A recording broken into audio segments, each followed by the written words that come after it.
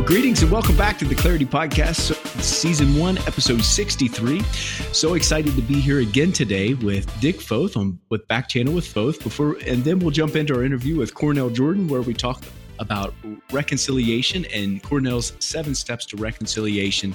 And Cornell is someone that puts a smile on your face just to hear his voice, and more so when you get to see his face. Dick, it's so excited to be with you again today, back on the Clarity Podcast. Always excited to be with you, Aaron. Looking forward to learning from you once again today. Dick, got 2 questions that the listeners have sent in. The first question is, who is the most authentic and trans person you know? You know, this reminds me of that Sunday school class where the teacher said, you know, what's the little animal has a bushy tail, little bright eyes, and scrambles up and hides nuts and so forth. And the little kid says, you know, I know I'm supposed to say Jesus, but it sounds an awful lot like a squirrel to me. But I will say Jesus. Okay. Yeah. I think when I read Jesus and I read what he says and I read the shots that were taken at him, and I read his grief when he weeps for Lazarus or for the moment, or his angst that comes through in the Garden of Gethsemane, that's authentic. That's a truth teller. But in terms of my own world of flesh and blood people, I went through a list in my mind because I knew this question was coming, and I went through a list in my mind of people that I considered authentic, and my father-in-law, Roy Blakely, was one of those. He was he was a down-to-earth. If you want counseling, don't come to my office. Let's get on a tractor and go help a guy plow his field out in Central California. You know, that sort of a guy. But from a non-family member, it would have to be my friend Alan Texgroff was his name. He's a pastor that I first met when Ruth and I did a church plant at the University of Illinois in 1966. And he was in the structure, in the leadership structure for the state of Illinois, but pastored a very healthy congregation in Granite City across from St. Louis. And he was brought up in Texas. Young Navy guy, came to faith. But when we met the first time, I was in a session with him, and it was for young pastors. And he told about passing out a list to young pastors about who are you, and they all wrote 10 things that they did. I'm a counselor, I'm a teacher, I'm a husband, I'm a father, and so forth. And all the guys in the room wrote 10 things they did, except one guy wrote 9 things he did, and he came to the last thing and wrote, I am tired. Wow. And he told that story. And he said that guy was authentic, right? And so when we met for lunch, he told me his story, and I started telling my story, and I told him about how my missionary pastor parents, after 29 years, their marriage came apart, and it was the hardest point in my life. And as I was saying this, I looked up, and he was sitting across from me, and tears were running down his cheeks. And in that instant, I knew I had somebody I could trust. And we went on to become great friends. He died 2 years ago at the age of 93. And we could talk about anything. I could share anything with him, any fear, any stupid stuff, any of that. And I miss him greatly. Wow. That's amazing. Dick, the second question that was sent in is, how does authenticity work in leadership, organizational culture, and in the church? You know, the church is supposed to be about truth. And I keep coming back to this truth-telling piece. You can edit that out. Or you can leave it in.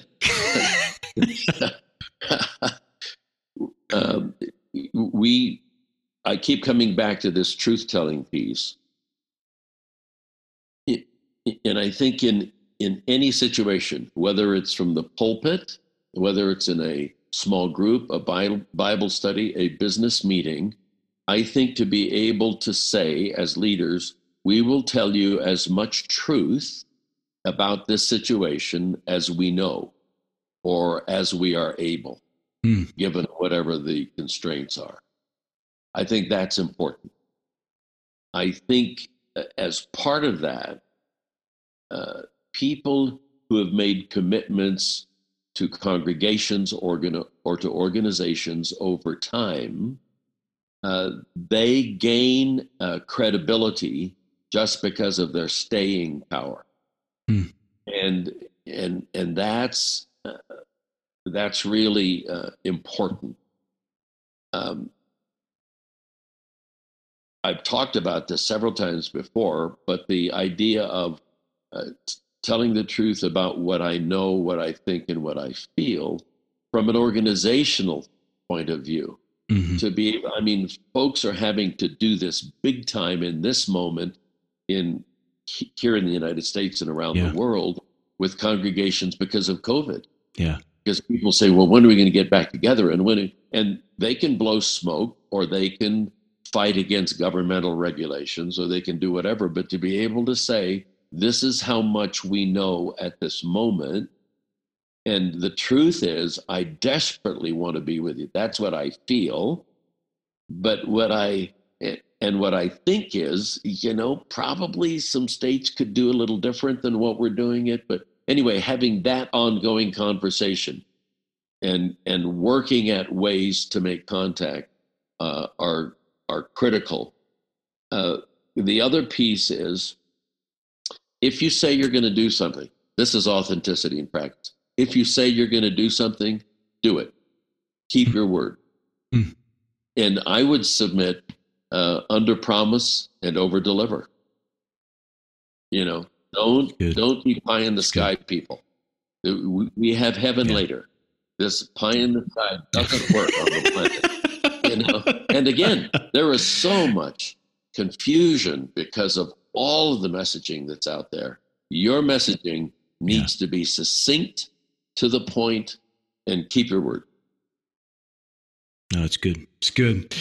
Really appreciate it once again, Dick, and always gold to hear your responses to the questions. And I'm so thankful that listeners send those in, and so great to learn from you. We're going to go ahead and jump into our interview with Cornell Jordan, where we discuss reconciliation and 7 steps to reconciliation. And just Cornell, as somebody that's been to Madagascar, had the pleasure to learn from him, spend time with him, and somebody, as I've shared many times, if you need joy, Cornell's a great guy to be around, because he brings energy and joy into the room, and someone that I deeply, deeply respect. Well, there's no time better than now to get started. So here we go.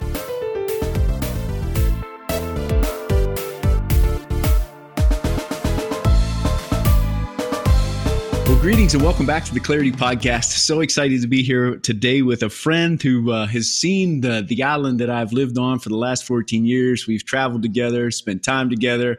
Actually, we stayed in the same hotel room together down on the coast, and just someone that I have high respect for, and just pleasure to have him on the podcast today. Pastor Cornell Jordan, will you go ahead and introduce yourself to the audience for those who might not know you as well as we have gotten to know each other? Well, good morning, everyone. And my name is Cornell Jordan, and I am so excited about today. I just hope that you buckled in and are ready to go, because I believe God wants to challenge our hearts and continue to help us to become more like his son. I guess I can start by saying that first and foremost, I love the Lord. Came to Christ at the age of 7 through the work of the Salvation Army. And I originally born and raised in Cleveland, Ohio, so I'm an avid Cleveland sports fan. In Jesus' name. You can pray for us on every level. I am married. I'm wonderfully married. My wife, Kristen, is a 5th grade special ed teacher, and I like to say I'm her number 1 student. Come on now. We have 2 wonderful children, both college-aged kids. My son, Christopher, is studying to be a social worker. My daughter, Hallie, is going into law. And so we just love the Lord. I began my work in ministry through the work of the Salvation Army, and then I come over to the Assemblies of God, and now minister as an ordained preacher of the gospel with the Assemblies, and I now serve as lead pastor of a small church in Youngstown, Ohio called Metro Assembly. Wow. Prior to that, and which will give you most of the context of my life, I traveled as a youth evangelist for about 13 years, crisscrossing the country and the globe, just trying to share the love of Jesus. So yeah, and in the audience, Cornell, they don't get to see your face because this is audio. But Cornell is somebody that when you look at Cornell, if you don't have joy in your heart, there's something going on. He is his presence in a room. He lights up a room. He lights up. He makes everyone feel like you're worth $1 million, and even a guy from West Virginia like me. But it's a gifting. It is a gifting that God has given you, the value you place in people and the joy that you have in your heart, man. It exudes. And it just as we got on this Zoom call, I just started smiling. I wasn't smiling up to this point, but just seeing you and getting to talk with you just put a smile on my face. And that is a blessing and a gift God has given you. Pastor Cornell, as we get into what we're looking at today is within Africa, we have teams coming and people coming and serving on teams.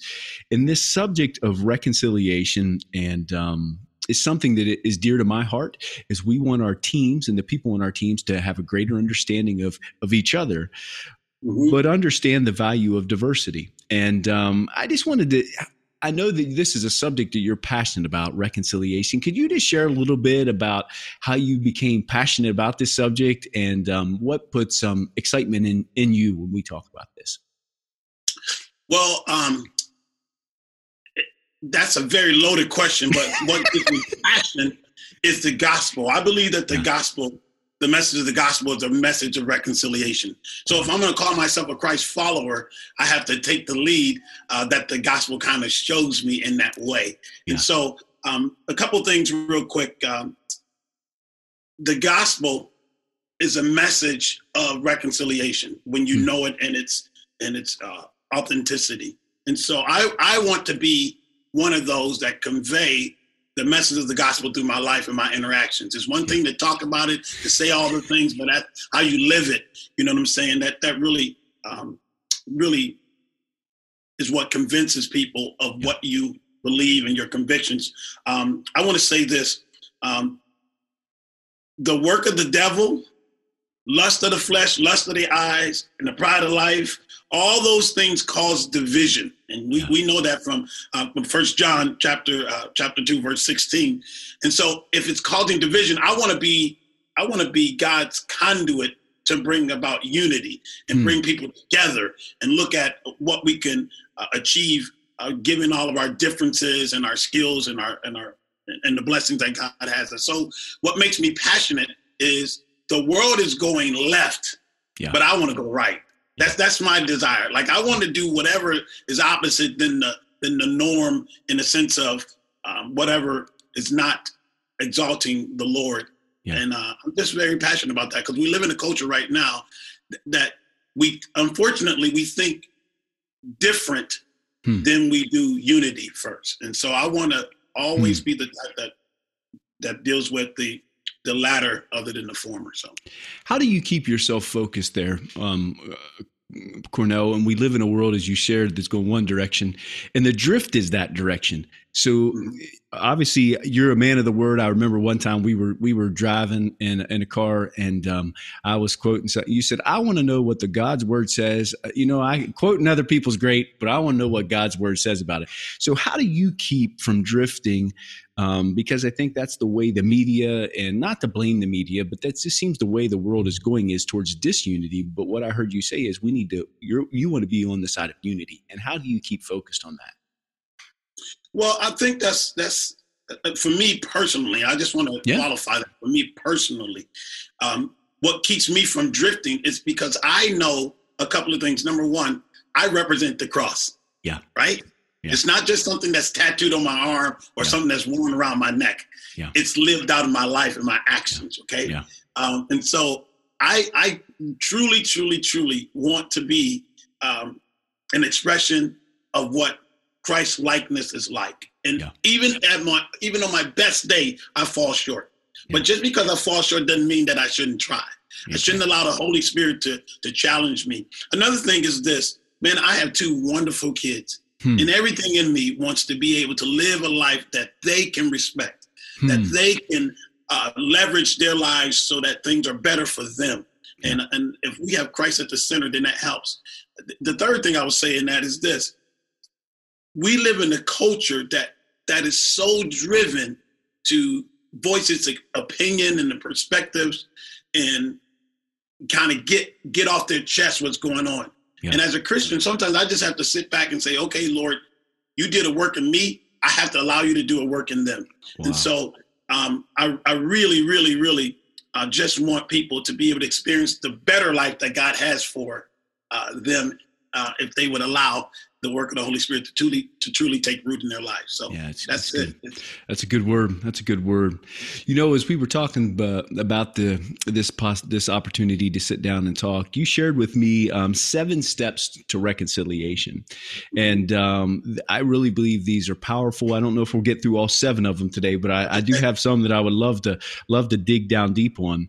For our missionary teams, how can we become more aware of what's going on, what's happening, and maybe our family of origin, or maybe where we come from, maybe that's a lens we're lurking through, that maybe we're not exactly seeing what's going on in the world, and when it comes to this area of reconciliation. Does that make any sense at all?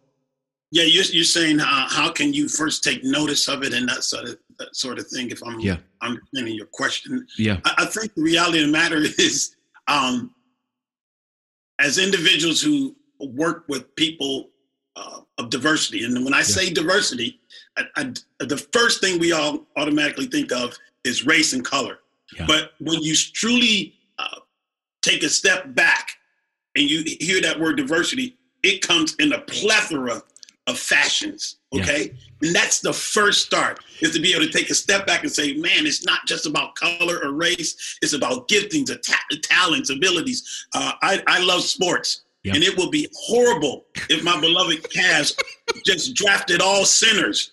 You know what I'm saying? The centers have their role, but we need guards and shooting guards and forwards, so to speak, just to use a sports analogy, if you will. For sure. In other words, the first thing that we must do is we must be able to recognize that all of our differences can be brought together so that our goal of advancing and moving forward can be achieved much quicker.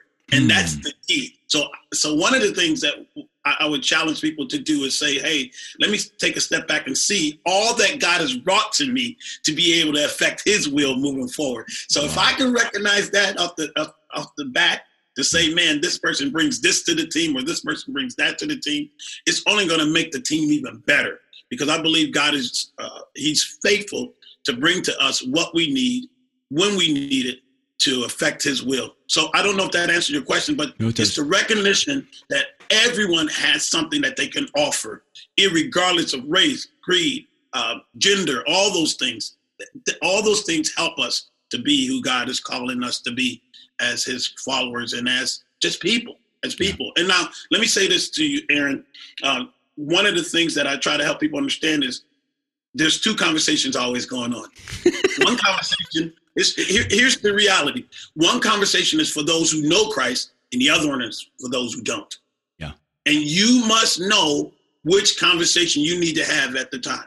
Because some of the things I say to those who don't know Christ, man, all my scripture verses and passages and all that, those things may not work. So I have to do something that's really key.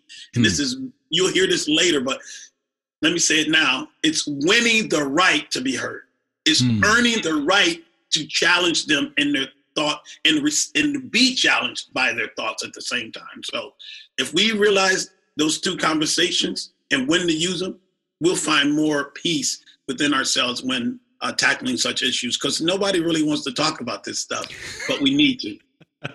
So I'm going to go down a little trail here. Winning the right to be heard. What are some things in your life and experience that you found that helps, and then maybe some things that hurts or takes away? Actually, you're trying to win the right to be heard, and actually you're going in the opposite direction. You're just digging yourself a hole. Could you give some wisdom and insight on that, Cornell? Yeah. I a couple of things, some things that helped and some things that hurt. Okay. Yeah. I want to give you some lines that I think you should never say. Okay. This is really, really, really good. You're living dangerous right now. When it comes to issues of division, of reconciliation, injustice, racism, bigotry, those kind of things, those are just realities that we have to contend with, and we have to contend against. One of the things you don't ever say is, but things are better than they used to be. Okay? Because for some folks, it's always been bad. And the challenge has always been there. Unfortunately, some have never been able to witness it or experience it from their context. Okay? That's huge. Okay? Another one. I'll give you another one. Never say, what about my feelings? Because that's painful to hear for the ones that are suffering. That's going through the injustice, the racism, the bigotry, the indifference, the separation, the isolation, that sort of thing.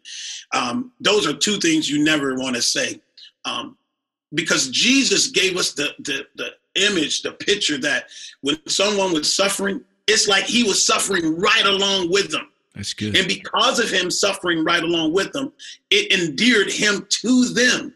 Yeah. Does that make sense? They automatically, in Jesus' name, thank you, Lord, they automatically received an ally to their experience. Yeah. And Jesus, as you know, was perfect in every way, but the Bible says he was full of compassion and mercy and all those things. Well, the only way that you can have compassion and mercy in those types of situations is to truly understand the experience that individuals are walking through.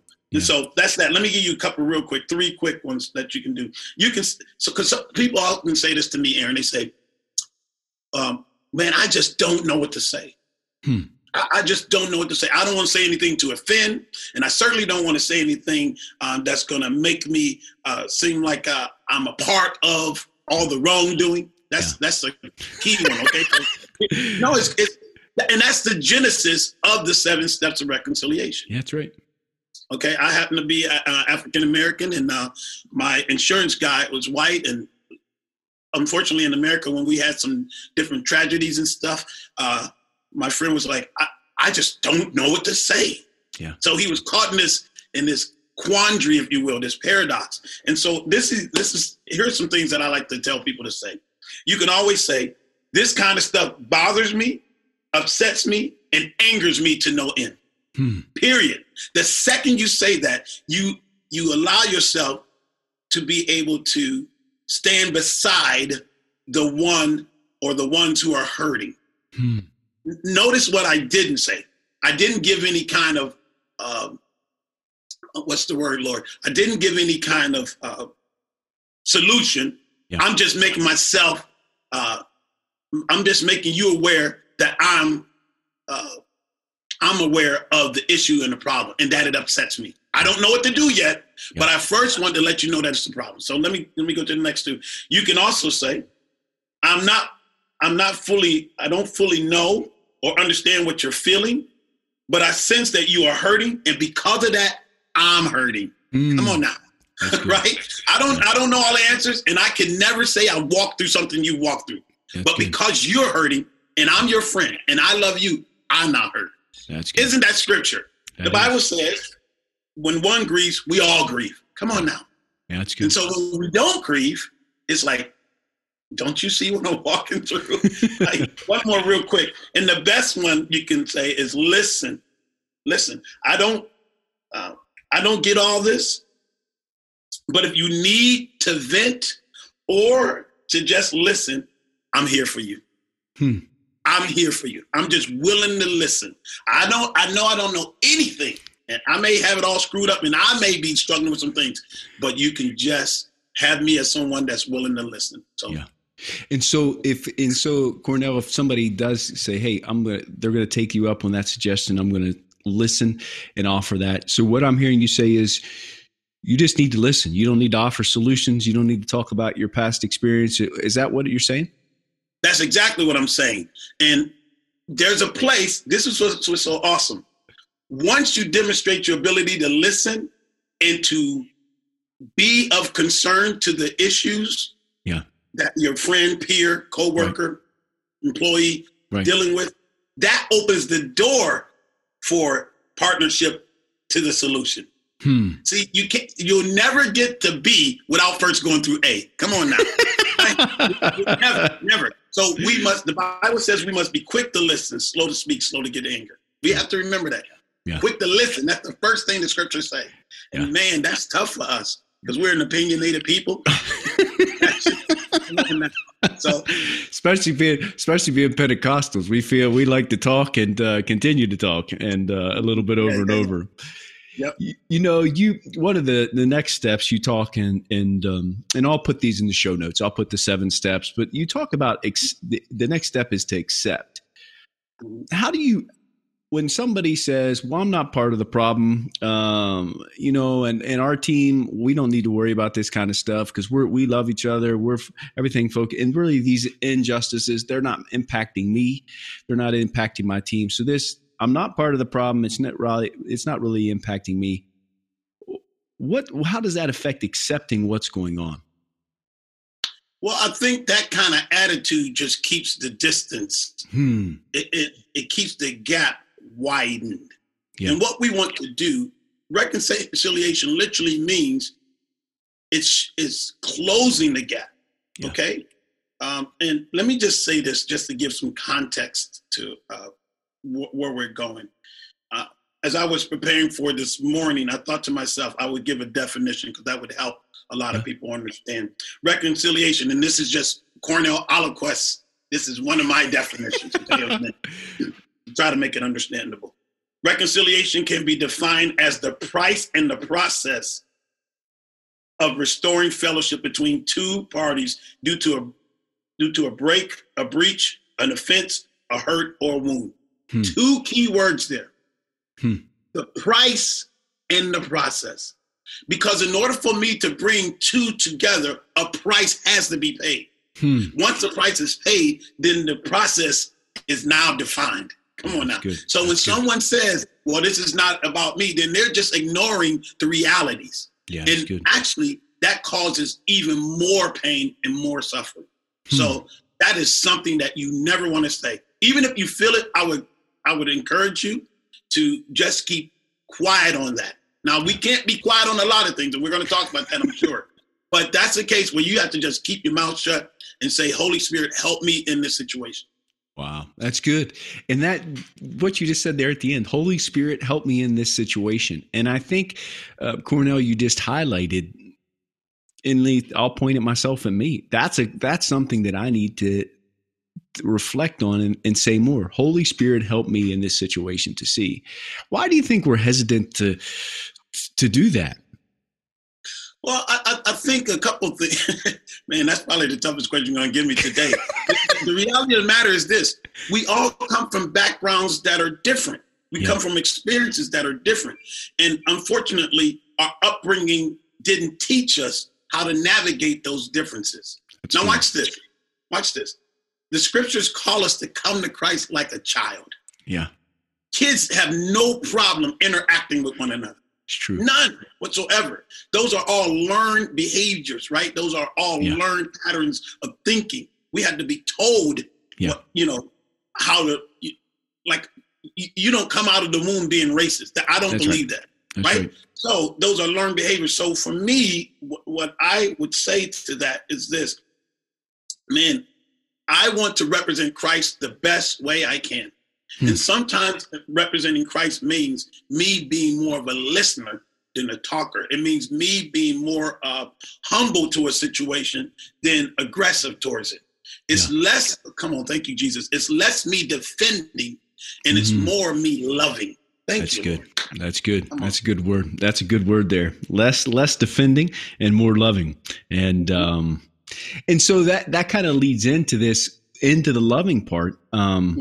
How does the apathy and silence when there's struggles that we've seen in the last 8-10 months that become prominent? It's been going on for a long time.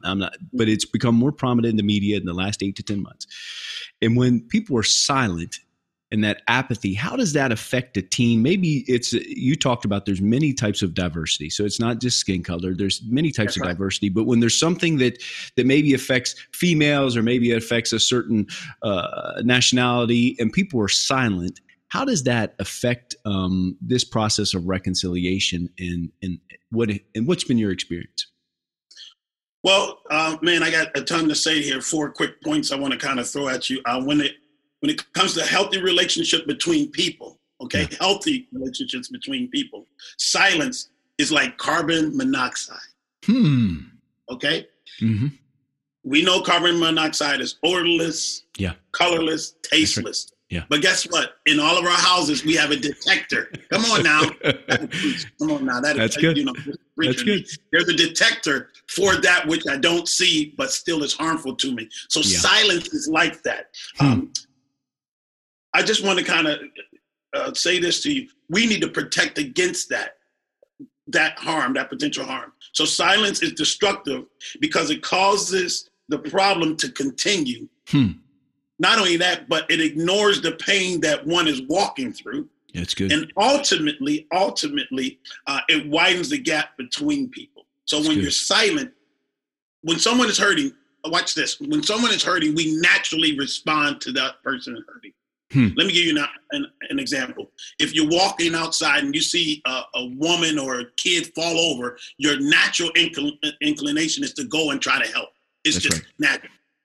So what does it say, or how does it communicate if you see such an occurrence and you just walk on by?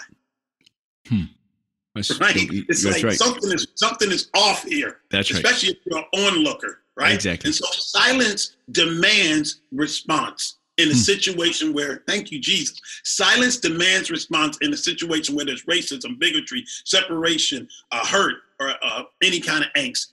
Yeah. We have to be able to, once again, pull from the source of the Holy Spirit to say, how do I respond? That's good. Okay? It's because sometimes we just don't know what to do. And so we have to depend on the scriptures, on the Holy Spirit to give us the angle to which to respond. We can't sit back and do nothing because that's going to prolong the issue. That's right. And because we're living beings, we're meant to interact with one another. Yeah. We have to be able to trust the Lord to give us the insight of how to move forward. So silence is deadly. And you will hear a lot of people screaming that when there's things like injustice and, such taking place, that silence is a killer. Yeah. It really is. So. And so and that comes back to that point that you said, we need to ask the Holy Spirit what to say and to allow the Holy Spirit to walk us and guide us through that process. Yeah, that's good. Yep. Any more thoughts on silence? No, I let me throw these at you. So again, one more thought, I guess I kind of prepared for, if you will. When silence is exposed, it puts the reason why a lot of people have issues with silence is this. When silence is exposed, it puts people on the spot and doesn't give people the room to move until they speak up. So if someone calls you out and say you have been silent, all of a sudden your defenses go up and now you have to respond. Whereas, watch this. Whereas if you would have naturally responded, even by saying something that I mentioned earlier, look, I don't get all this, but this is messed up. This is terrible. Just saying that eliminates the silence. Yeah. It already makes people know, watch this. It makes people know that you're aware of the conditions. Come on now. That's so good. If you can let people know you're aware of the conditions, it'll really help them out to be able to take that next step to move forward to peace. So what, and I hear, this might be a bad analogy and I accept it if it is, but it would be similar to my kids coming up to me and saying, or a friend coming up and saying, hey, say, Aaron, I need you to tell me that you care about me. And then I say, yeah, I care about you. But I didn't tell them I cared about them until they asked me to tell them that they cared. Is that similar or is that a bad analogy? No. That's similar, and that's similar in the way. I was thinking even worse because both of us are married guys. You know, our wife always wants to hear us say that we love them, right? Yeah, that's right. They don't want to ask us to say to them that we love them. It should come naturally, right?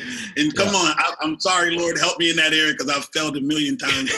You need to get my head right. So the whole thought is it should be a natural response for the believer, not for the non-believer. Here we go. For the non-believer, I cannot expect that. Yeah. And I shouldn't expect it. So watch this. The Christian shouldn't be offended when the non-believer doesn't say anything. Come on now. Because they don't have the work of Christ, the work of redemption in them. See, the work of Christ has already brought us together back to God. There was a breach, and God himself, he just obliterated that gap. Okay? Yeah. So for those who don't know Christ, it's not my job to make them say something. Watch this. It's my job to let them know of what I'm going through. Okay. And to do it in a way, watch this, that doesn't cause more division or more angst, but to speak the truth. Because I believe at the end of the day, people right on the street, they can handle truth. And if I say I'm suffering right now, the belief is that, generally speaking, most people will say, well, how can I help in that? Yeah.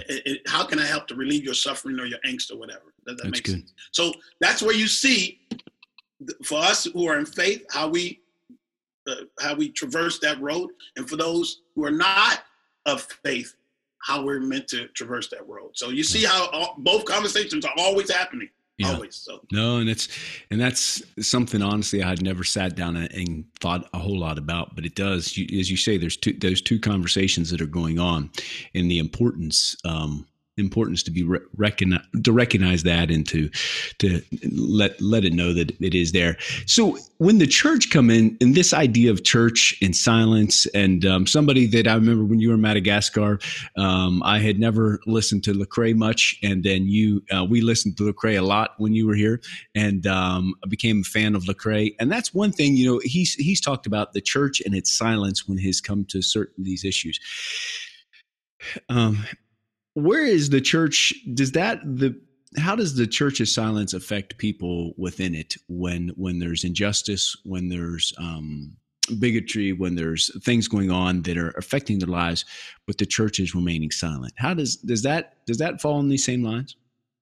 Yes, it does. And man, let me throw some more of the word into this conversation by saying to you, when the church is a part of the injustice, or when the church is silent, the chasm becomes even greater.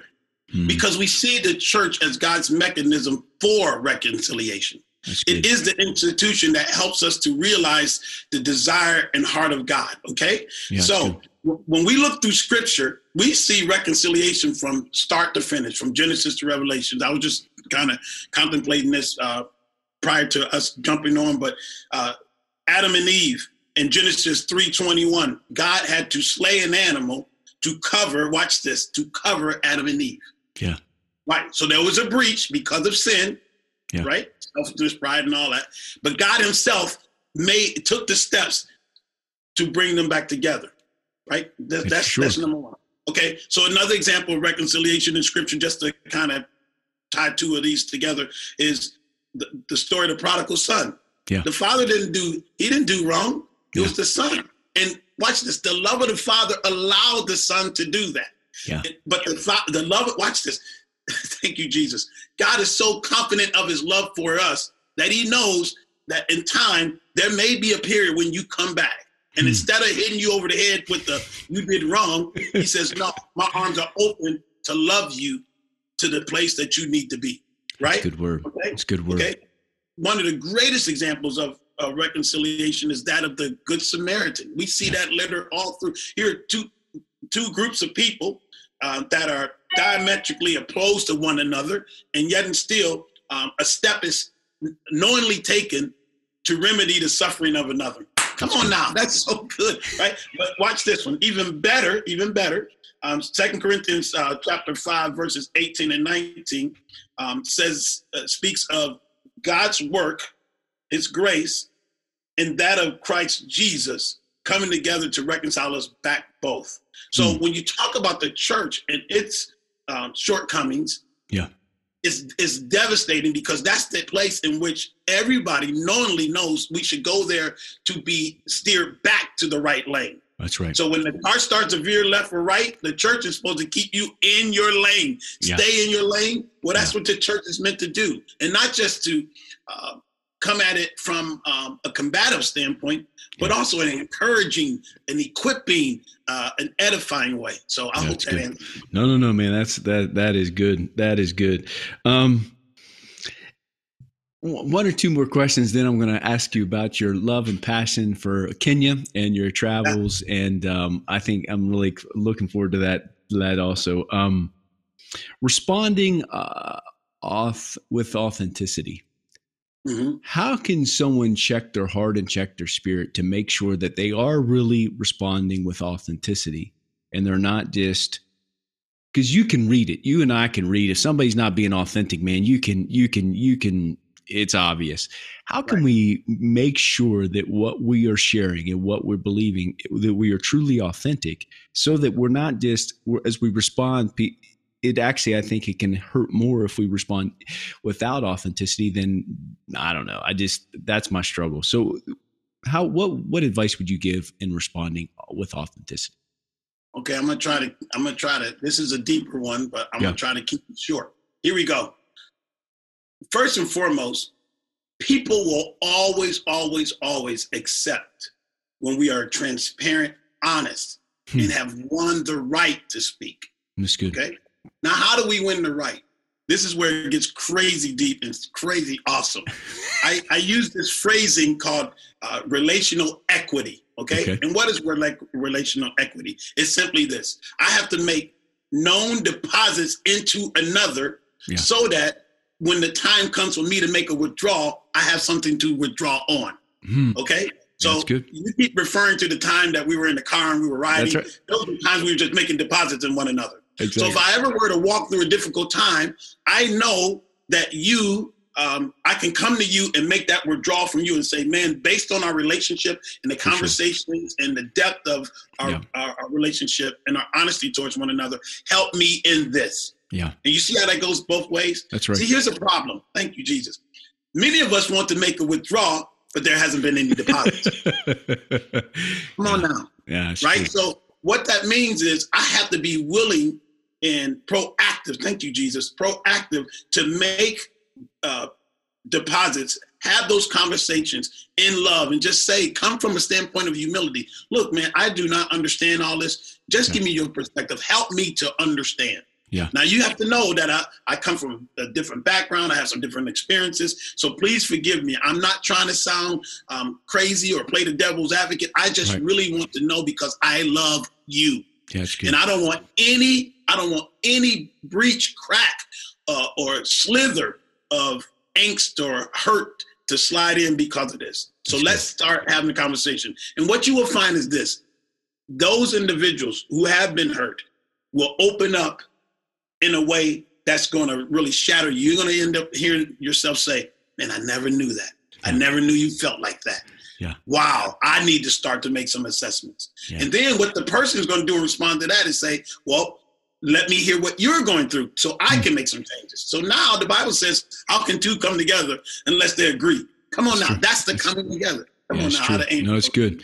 You know, the other thing you shared, though, is you talked about our time, my respect. I mean, when you walk into a relationship, to me, when I walk into a relationship, you have a certain level of respect. The time that I spent with you, and as you were sharing, encouraging youth in Madagascar, but just our drive in the car, that long drive from Tamatave to Antananarivo, it's a long drive. The respect, I think that relational equity, your respect for somebody grows and grows and grows and grows.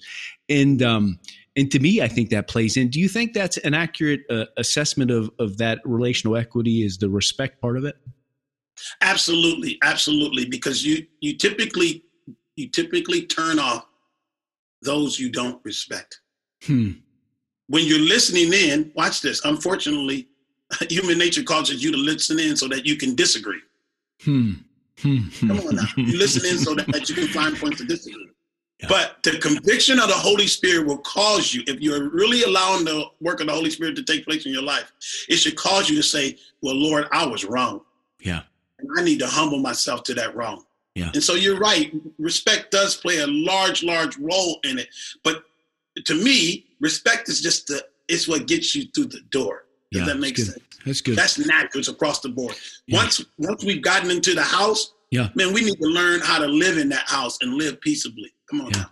No, it's good. It's a good word. And but taking the time. And I think that's the value of spending time with people. You get to hear their story, you get to hear their experience. But if you're, as you said, if you're looking to defend or to respond rather than actually listen, then there's not it's a monologue rather than a dialogue. And I think, at least my opinion is, our culture today, it steers us more towards monologue and not actually conversation and dialogue. And I'll own it. I think I've become more comfortable with monologues than I have with dialogues, and actually have lost some skills in having those type of conversations. Would you, you're living in the United States. Is that you see that too, or is that too big of a generalization? No, I think you're spot on. And I really think that you're just scratching the surface of that. It's way deeper. And a lot of times people lose hope because it seems like nobody is listening. But what we have to realize is sometimes I'm a part of that problem. I'm not listening. Yeah. Come on now.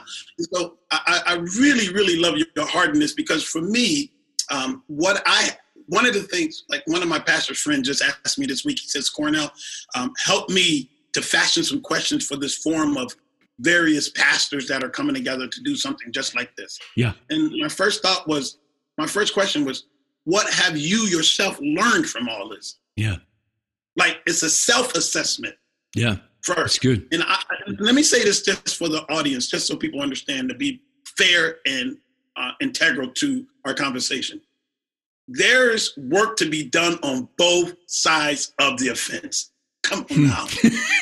On both, because it's true. Because it's so true. And sometimes those who are seen to be the ones offending, seem to always have to defend. Whereas if they step back and say, you know what, I'm going to own my portion of this. Yeah, that opens the doorway. But the one who was offended can't, watch this, they can't continue to hold on to that offense. That's why one of the steps is to graciously allow. Yeah, and that graciously allowing that offense and how it's played out, it's just a period of the whole process. It's a part of the whole process, but it's not the entire process. So when if watch this, if someone passes away, they die and all that, you shouldn't grieve forever. Yeah. If you grieve forever, we know that there's more of an issue there, right? It's a part of the process. So one of the things we have to do is be willing to say, look, this is what I'm going to bring to the table. This is what you're going to bring to the table. And our ultimate hope is for us to be restored, redeemed, back in fellowship with one another. Yeah. We cannot be back in fellowship if we're always holding on to our rights, our privileges, our perspectives, and all that. That's what makes Jesus so awesome. Philippians tells us Jesus laid down all those things for our good. That's true. Like, what would life be like if he said, nope, I ain't going down that world. It's a mess down there. Yeah, I like it better. So, yeah, that's true. And then what you just highlighted there about being defensive, and walking into a situation and being on the defensive, it's really hard to reconcile anything in life if you come in on the defensive or ready to fight, rather than, is what I hear you saying, hey, we both need to bring something to this table, and we need to sit down and we need to work towards that. How can we fight against defensiveness, if that makes any sense? Love. Yeah. We have to love people, meet them where they are. Instead of me, watch this. You'll be hard pressed to look down my Facebook line to see anything that I'm saying that's going to naturally offend. Yeah. Some people get on social media and that's their aim, is to get off their chest. Well, no, I'm trying to let somebody work in my chest. Come on now, in my heart. Yeah. So let me say this, because you mentioned this. I think I want to say this. This is like Holy Spirit right now. Open arms are always better than clenched fists. Wow. always better. So if I come with you, the Bible says that. He says the Bible says that he exalts the humble. Yeah. Right. He gives grace to the humble. Right. Gives grace to the humble. But for those who are prideful, he's like, nuh-uh, we're not dealing with that. Clenched fist is all pride. It's about me. It's about me. But humility says, I'm coming in love. I'm defenseless. Yeah. Look, my arms wide open. I'm defenseless. They're not down on my side. They're not reaching for nothing. Yeah. I'm defenseless. So. No, that's good. That's good. And to maintain that posture physically and then also mentally too, because you could have, if you walk and say I'm wide open, but mentally you're ready to fight. And you brought it up there, social media. What advice would you have for how can we bring unity on social media rather than create disunity? Do you have any wisdom for that? Sure. It's easy. Keep it about kingdom. Keep it about the kingdom. I try not to post anything. If I'm going to be aggressive, it's aggressive from the kingdom standpoint. And I'm being aggressive from the standpoint that people can examine my life. Yeah. So if they want to shoot me a private message and say, Cornell, man, you're talking about apples, but I don't see it on your tree, then you have me pegged. You have me pegged, right? I'm just saying. So I want to listen. I say this all the time. And if your listeners want to take one thing away, take this away. We are called to be cranes, not wrecking balls. Now think about that. So when I post or when I say something over social media lines, I want to uplift. I want to edify. Now there's a way to edify and challenge at the same time.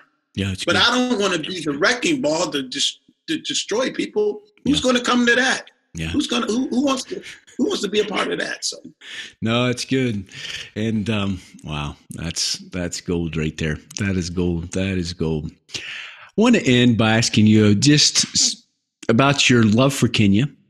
And, within the Assemblies of God World Missions, I'm just going to go a little bit deeper here. Assemblies of God World Missions, the majority of our team are predominantly white.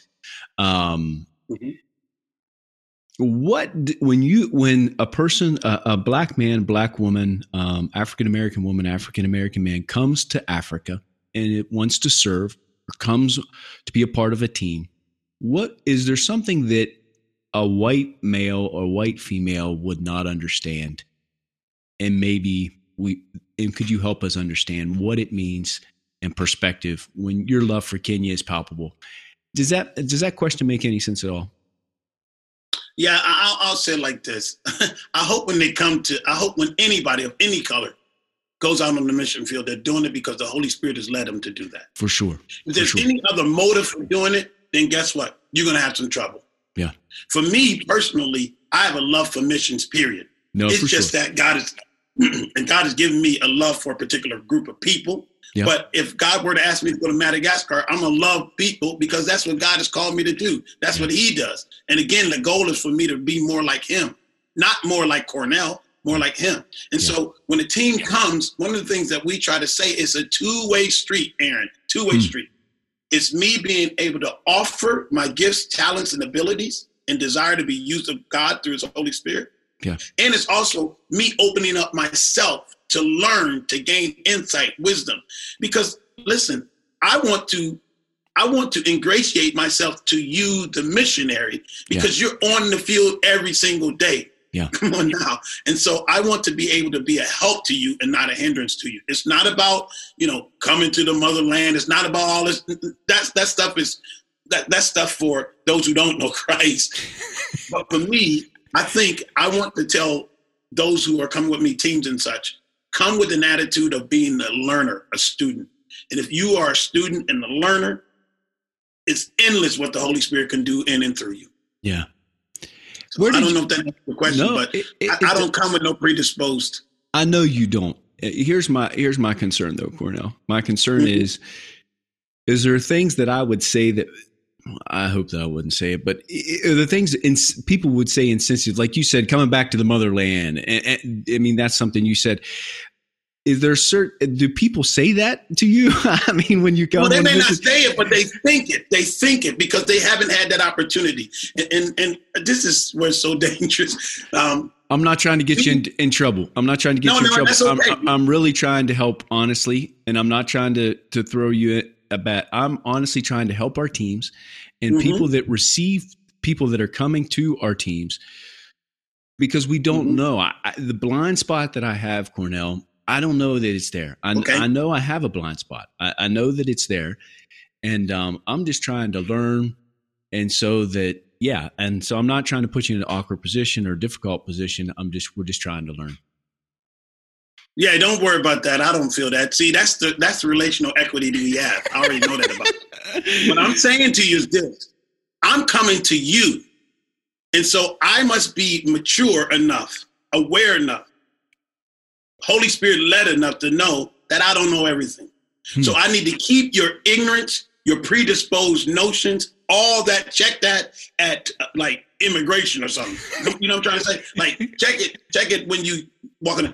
Because here, God is opening up an opportunity for your mind to be blown of just how awesome he is. Yeah. And so I would say to you, you have every right to say to teams, look, I don't know what you came here thinking, but we want you to see the goodness of the Lord. And we will give you opportunity to express yourself in healthy and constructive ways, but also allow us to challenge you so that you can see the fullness of the Lord on display through you. That's good. So if they have a problem with those two things, it's like, well, okay, Lord, you're going to make it known to all of us. Yeah. Because some people are not meant for the field because of their own ignorance and bias and all those things. And the Lord will reveal it. So. When's the first time you remember having a spark in love and passion for missions? Oh, man, I grew up at 6015 Quimby Avenue, Cleveland, Ohio, 44103. And I can remember sitting out on the porch and saying, there's got to be more to life than this. There's got to be. And what I was literally saying at the age of like 6 or 7 is, man, I want my worldview to expand. Life was way more than just Quimby Avenue. And I've been blessed. Jesus' name. I've been blessed to see a lot of people, a lot of places, and be used of God to encourage people and to have people come to the saving knowledge of who he is. And that's what it is for me. So the spark was always there. And I believe the Bible says God has set eternity in the hearts of men. Yeah. They do not understand it. So there's a longing to experience more diversity, culture. That's in all of us. Some of us haven't had the chance to get on the plane and experience that. Yeah. But you'll certainly go across town and eat at the different restaurant. Yeah.